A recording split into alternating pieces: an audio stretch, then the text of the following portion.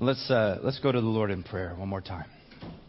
Father, we do thank you so much for this time again that we can come and consider your word together, that we can come and honor you, adore you, and worship you. And God, we just pray that you would speak as we look at your word, as we hear your Spirit move. Instruct us, we pray. Or we join in with Samuel, who as a child said, "Speak, for your servant listens." So God, we pray that you would speak. We ask this in Jesus' name. Amen. Amen. One of the commentaries that I frequently look at is a commentary by a guy named Gary Burge. And as he was reflecting on the passage we're going to look at today, he shared this story. Shared a story from a young pastor, and there was a woman in his congregation, or sort of in her congregation, who had become critically ill. And her prognosis was grim. She would not make it through the next year in her life. See, her family was what some people call CEO Christians. Christmas, Easter only. They would show up on the big holidays. They would come and celebrate. They'd get all dressed up and they'd go home and wouldn't come back till the next big holiday came around. And because their commitment to the church and commitment to the gospel and commitment to the body of Christ was so minimal, every time the pastor came and spent time with them in the hospital, prayed with them, opened the Word of God with them, it was like he was laying new ground all over the place. Every teaching was responded with questions of, what about this, what about that? And so finally, one day the young lady asked the pastor, he said, so if Jesus healed in the Bible, he should be able to heal me today. In fact, she got so brash, she said, if not, what good was he? What good is he? If he's not going to heal me today, then what good is he at all? And so she prayed. The pastor prayed, her family prayed, everybody prayed and pleaded and begged and bargained. And they said, God, if you would only heal her, we promise we will commit our lives completely to you. We will be in church every Sunday. We will participate fully in the body of Christ. And so the pastor joined them in prayer. He joined them in faith. In fact, he refused to pray, if thy will be done. He believed that God wanted her healed, and so he prayed to that end. It was God's will to heal her, he concluded. And so to everybody's surprise and amazement, God did heal her. And the physicians were shaking their heads the day less than a week later when she walked out of the hospital. They thought she was going to be rolled out in a coffin. See, we talk a lot about prayer and faith. We talk a lot about trusting Jesus. And sometimes we look for signs and wonders. Sometimes we look for those big miraculous things for God to do. And we think, God, if you would only do this, man, they would believe, they would have faith. But I have a question. If God were to do all of the things that we asked him to, if God were to heal this person, if God were to move in that way, if God were to solve this global conflict, what would be the result? Would we grow in our faith, or would we just resign and say, okay, God, thanks? Today, as we continue our study in the Gospel of John together, we're going to look at the second sign that John includes in his Gospel in John chapter 4. So if you have your Bibles and want to open there, that'd be great. It'd be helpful to see it there. The words will be on the screen as well. But see, we got to keep in mind that John is choosing specific things as he's laying out his Gospel. He's laying out the story of Jesus' life. He's chosen a handful of what he calls signs to help us understand that Jesus isn't just an average person. In fact, we already saw that in the end of his gospel, he wants us to know that Jesus is the Christ, the Son of God. And he's writing all these things out so that we would believe in him and have eternal life. So as we think about this brief section of Scripture, we're going to reflect on this theme, and that is that whether we are coming to Jesus for salvation or walking daily with Him, we must recognize how helpless we are and how helpful He is. So as we process through this, let's begin by kind of understanding the situation. I want to go back through the passage that Carolyn read and just reflect on some of the cultural and situational implications, this cultural element. So let's look at verse 46. So Jesus, came again to Cana in Galilee, where he had made the water wine. And at Capernaum, there was an official whose son was ill. Now, I know some of these towns were like, oh, Cana, Capernaum, where is this? You see, Jesus, if you remember, last week we talked about Jesus with the Samaritan woman. And he had been in Samaria for a few days, so he walked, most likely a couple of days, up to Cana, a mountain town in the western region of Galilee, just west of the body of water there. Capernaum, the other town that was mentioned, is on the north coast, about 20 miles from Cana. And so we have this governing official that is listed. In my translation, it calls him an official. He's not a religious official. He's a political official. He served the king. And so here, verse 47, it continues. When this man, the official, heard that Jesus had come from Judea to Galilee, he went to him and asked him to come down and heal his son, for his son was at the point of death. Now, I don't know how long Jesus was at Cana. John doesn't give us that information. But being a royal official, I want you to think about this. This guy most likely had some means. I mean, isn't it true that all politicians, once they get into office, immediately become super wealthy? I mean, he had power, he had influence, and yet his son was gravely ill, and all of the things that he had, all of his resources, he was powerless to heal his son. So he hears about Jesus. And he came to Jesus and asked, or really in Greek, he pleaded, Jesus, please come and heal my son. Jesus replied in a very interesting way. Look at verse 48. Jesus said to him, unless you, in Greek that's plural, unless y'all see signs and wonders, you will not believe. So it's interesting that he responds to this man this way. He pushes back against him.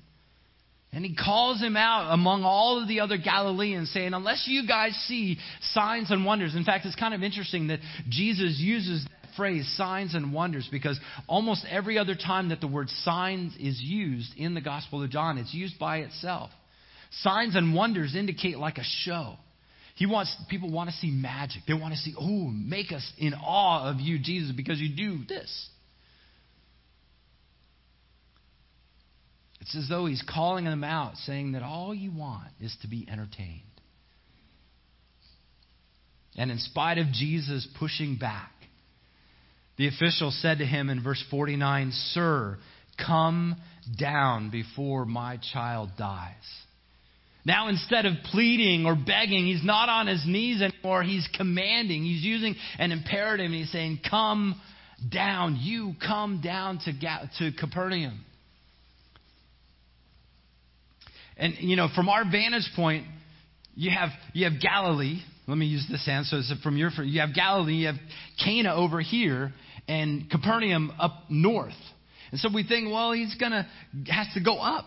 Well, Cana is in the mountains and Capernaum is below sea level, so he's got to come down. And so that's why he's referring to it that way. But the important point, I think, is that he's gone from begging to commanding. Jesus, come down. And so Jesus responds with an equally insistent reply. Go. Your son will live. That command to go is the same type of imperative. He tells him, go, and he promises healing.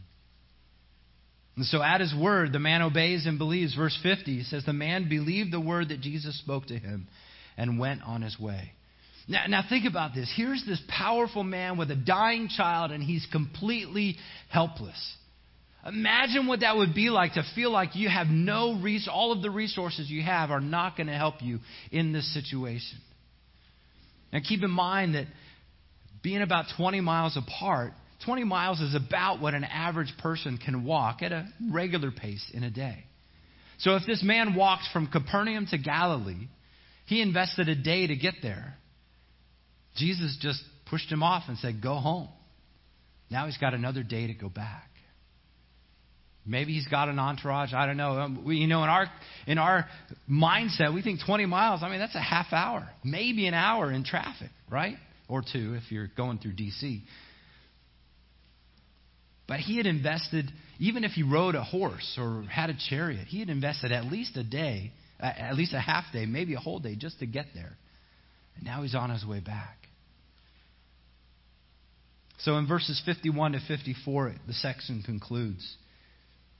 As he was going down, his servants met him and told him that his son was recovering. And so he asked them the hour when he began to get better. And they said to him, yesterday at the 7th hour, the fever left him. And the father knew that this was the hour when Jesus had said to him, your son will live. He himself believed, and all his household. This was now the second sign that Jesus did when he had come from Judea to Galilee. So not only had he expressed trust in Jesus at his word and believed that Jesus was going to do what he asked him to from a distance, but now John seems to be signaling that this man had a greater faith, not just belief in the miracle, but belief in who Jesus is. The sign indicated that Jesus was more. And I think as we think about this encounter between Jesus and the official, I think there's some application questions that we can glean. Are you guys warm too? Yeah. We might need to look at that. So let's apply the word of the Lord together. You see, there are elements in this experience that really touch so many other elements of our lives, so many parts of our lives. It's not just healing and prayer, but it really gets to the very core of our salvation. It gets to our prayer lives. And so as we apply this passage, we're going to consider some principles that I think are described or depicted here. And the first is this, that we must perceive our own helplessness. We must perceive our own helplessness. You see, just as the official recognized that in spite of all his power and all his resources, he was helpless to heal his son, we have to recognize that we're in that same place. We are helpless. You see, as a society, we have so many resources. We in the United States we have the highest standard of living of almost anybody in the world. Even the poorest among us would be considered kings compared to much of the world. The freedoms we enjoy, the autonomy we exhibit, they all speak volumes to the control that we seem to be able to experience. But when it comes to our relationship with Jesus, we have to recognize that those resources, that those gifts are worthless. We are still so helpless. It's not a day, it's almost like daily we hear reports of so much money was spent to solve this problem, so much money was spent to solve this problem, so much money was wasted over here on this thing. We like to throw money at problems, assuming that it's going to fix everything. But one of the things we have to recognize is that we are trying to fix spiritual problems with material solutions. And we have to recognize that will never work. We can't spend enough money on our spirituality to make it work. We are spiritually helpless and destitute without hope. And that is without hope outside of Jesus. But beyond just perceiving our helplessness, we can follow the official's example and plead for help from the capable one. You see, Jesus is the man knew. None of the doctors I've been to can help. None of the servants that I have, they can't help my son. None of the remedies, nothing has worked with my son. I need to go to the one who is capable. And whether we're coming to Him for our eternal salvation or pleading for Him to fix an unfixable situation, we need to recognize that Jesus is the one who can act. He is the one who can save. He is the one who can heal. And I want to encourage you, if you're not yet a follower of Christ, if you've not yet trusted in what Jesus did on the cross for your sin and mine, then let me encourage you to recognize your own sinfulness, your helplessness, and repent of your sinfulness and your rebellion against God. Receive His salvation. You see, our sin, those things that we do and think and say that are contrary to God's word, those sins keep us separated from God. But Jesus, by His sacrificial death, burial, and resurrection, He made a way for us to be in a relationship with Him. Romans chapter 10, verses 9 and 10 says, because if you confess with your mouth that Jesus is Lord and believe in your heart that God raised Him from the dead, you will be saved. For with the heart one believes and is justified, and with the mouth one confesses and is saved. And then Paul continues with this confidence that we have. Everyone who calls on the name of the Lord will be saved. But I want to just encourage us too, more than just coming to Jesus for salvation, I think there's a huge element of prayer in this. The discipline of prayers, to me, screams loud and clear in this passage. You see, in prayer we recognize our need, our helplessness. We plead for Jesus to act and move. In prayer we express our hope that He will do exactly what is according to His will. And in prayer we regularly submit to His will. So we can observe that the official perceived his helplessness and he came to Jesus and pled for Him to act. But we should also follow His example in that we should persist in hope that God will act. You see, when Jesus pushed back, stating that you guys, all you want to do is have a sign, all you want to do is be entertained, the man insisted, come down and heal my son.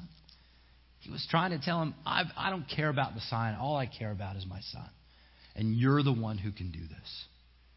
His intentions were true and his situation was desperate.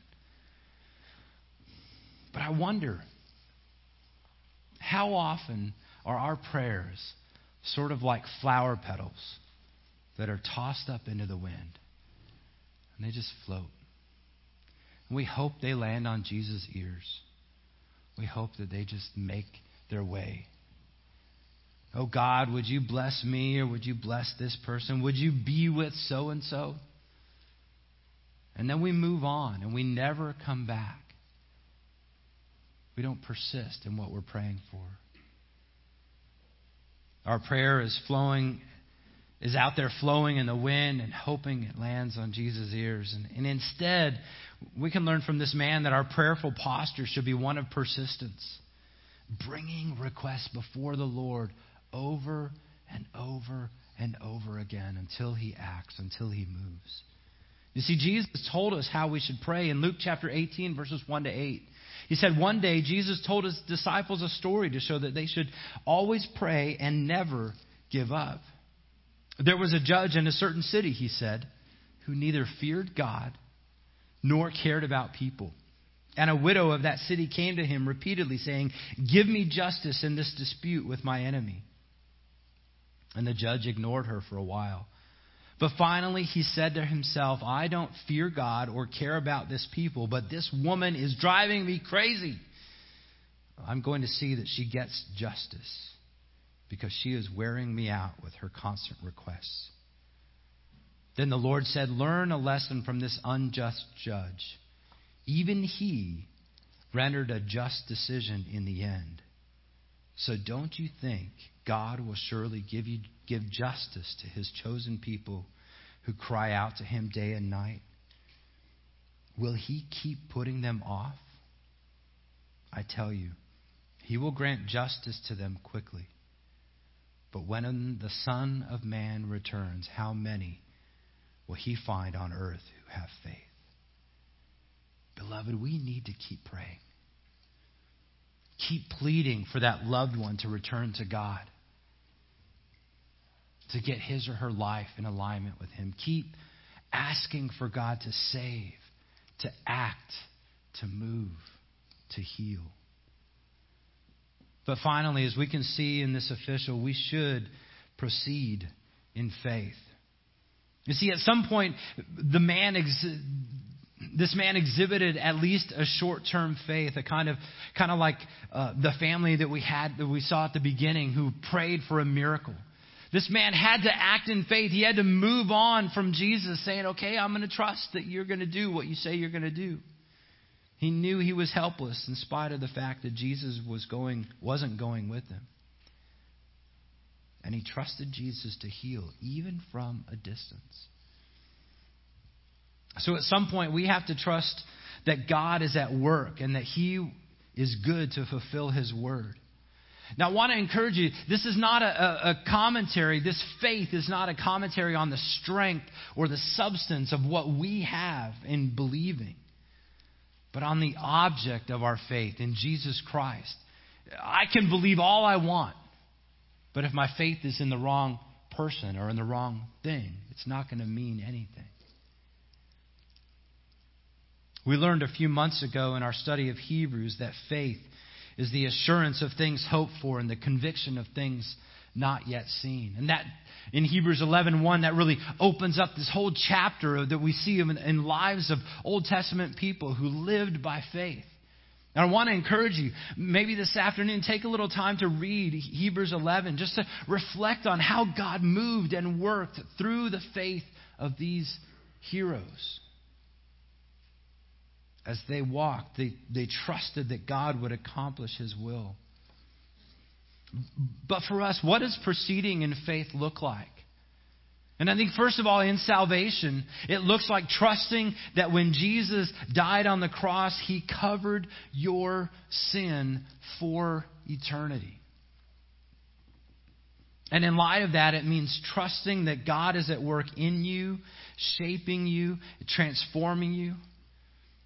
It means changing your paradigm from a paradigm that says, I have to perform, I have to do all the right things, it's up to me, to recognizing that you don't have to perform. Jesus has already paid. Performance gets to be in gratitude and thanks for all that God has done. We don't seek to live holy lives so that we can earn God's favor. We seek to live holy lives out of gratitude for the life that He has saved us to. So if you're not yet a follower of Christ, I want to just encourage you, no amount of going to church, no amount of doing good things, no amount of helping people in need, none of that is going to help you get eternal life. It's only by recognizing your helplessness. But secondly, this faith, proceeding in faith in prayer, I think means persistently bringing things before the Lord and waiting on Him to move. Not trying to manipulate a situation. Have you ever done that? We pray and say, God, would you please do this? And then we think, let me go help God out. And let me talk to this person and let me pound them over the Bible. Let me over the head with the Bible. Or let me try to manipulate this in this way. And we're really not stepping out in faith, asking that God would do what He says He would. So we're persistently bringing things before the Lord and then waiting on Him to move. I think it means paying attention to how the Holy Spirit is leading you. Doing things on God's terms and in His time, even if that time is so much longer than we might think. And I got to tell you, in closing, I wish I could say that I'm really good at this, but I can't. So often I feel like my prayers are vague platitudes. There's a general lack of desperation in my personal prayer life. And I wonder sometimes if that speaks to either how much or how little I trust that God works through prayer. And I got to tell you, I have a lot to learn in this area. I need to grow. And so I want to ask you, will you pray for me even as I seek to improve how I pray for you? And will we walk in faith even if God says no to our request? Will we trust Him even if it means waiting on His perfect timing for years or decades?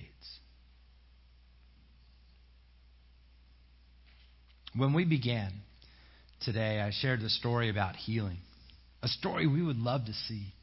I've had friends who've had permanent illnesses, debilitating things for years. And I've prayed and asked, God, would you please do this? It's so neat to see when that happens. But in the vein of the late Paul Harvey, let me tell you the rest of the story. You see, after that woman was healed, the next Sunday, her entire family was there in the front pew, dressed and sparkling. In fact, the woman even got up and she gave a testimony. God healed me. She was praising God for His goodness. The following Sunday, the family was there again. In only 4 weeks, it was only the woman and her husband. And after that, attendance was sporadic until they dropped into their previous pattern. Before long, the woman rationalized the entire incident. You see, she had experienced the most dramatic sign that God could give her: healing, bathed in prayer and surrounded by the church. But after only 2 months, it had lost its power and dimmed to nothing. Sadly, the miracle was all they had to their faith. They wanted a show. And they got a show, and it revealed the emptiness of their belief. You see, this man, this ruler, we don't know, from the book of John, we don't know about the long-term commitment he made. John doesn't tell us any more information about him than what we see here in John chapter 4. But John seemed to indicate that this man believed, that he had faith. He had the very thing that John is hoping that all of us would get to. And so the question I have for us is, what about you and me? Do we have faith to believe, or are we looking for a show? Will we only believe if God heals this person or fixes that situation? Will we pray persistently and then act in faith, waiting on God? Let's pray together. Father, we do thank you and praise you for this encounter, Jesus, that you had with this ruler. Thank you for the things that we can learn. Lord, I pray that you'd help us to walk by faith, to recognize our own helplessness, recognizing that you are all sufficient. You are the capable one, the one who is able to heal. So God, we pray in some situations that you would heal, that you would restore sight to the blind, and that you would restore wholeness to the broken. But if, God, that won't glorify you most, then we pray that you would act according to your will. And give us faith to trust you, even in the midst of that disappointment. God, you work in mysterious ways. Most of all, you work gloriously through Jesus Christ, our Savior, redeeming us by His blood. And so, Lord, we thank you for the life that we have in Him. We pray that you are honored and glorified and pleased by the way that we live our lives for you.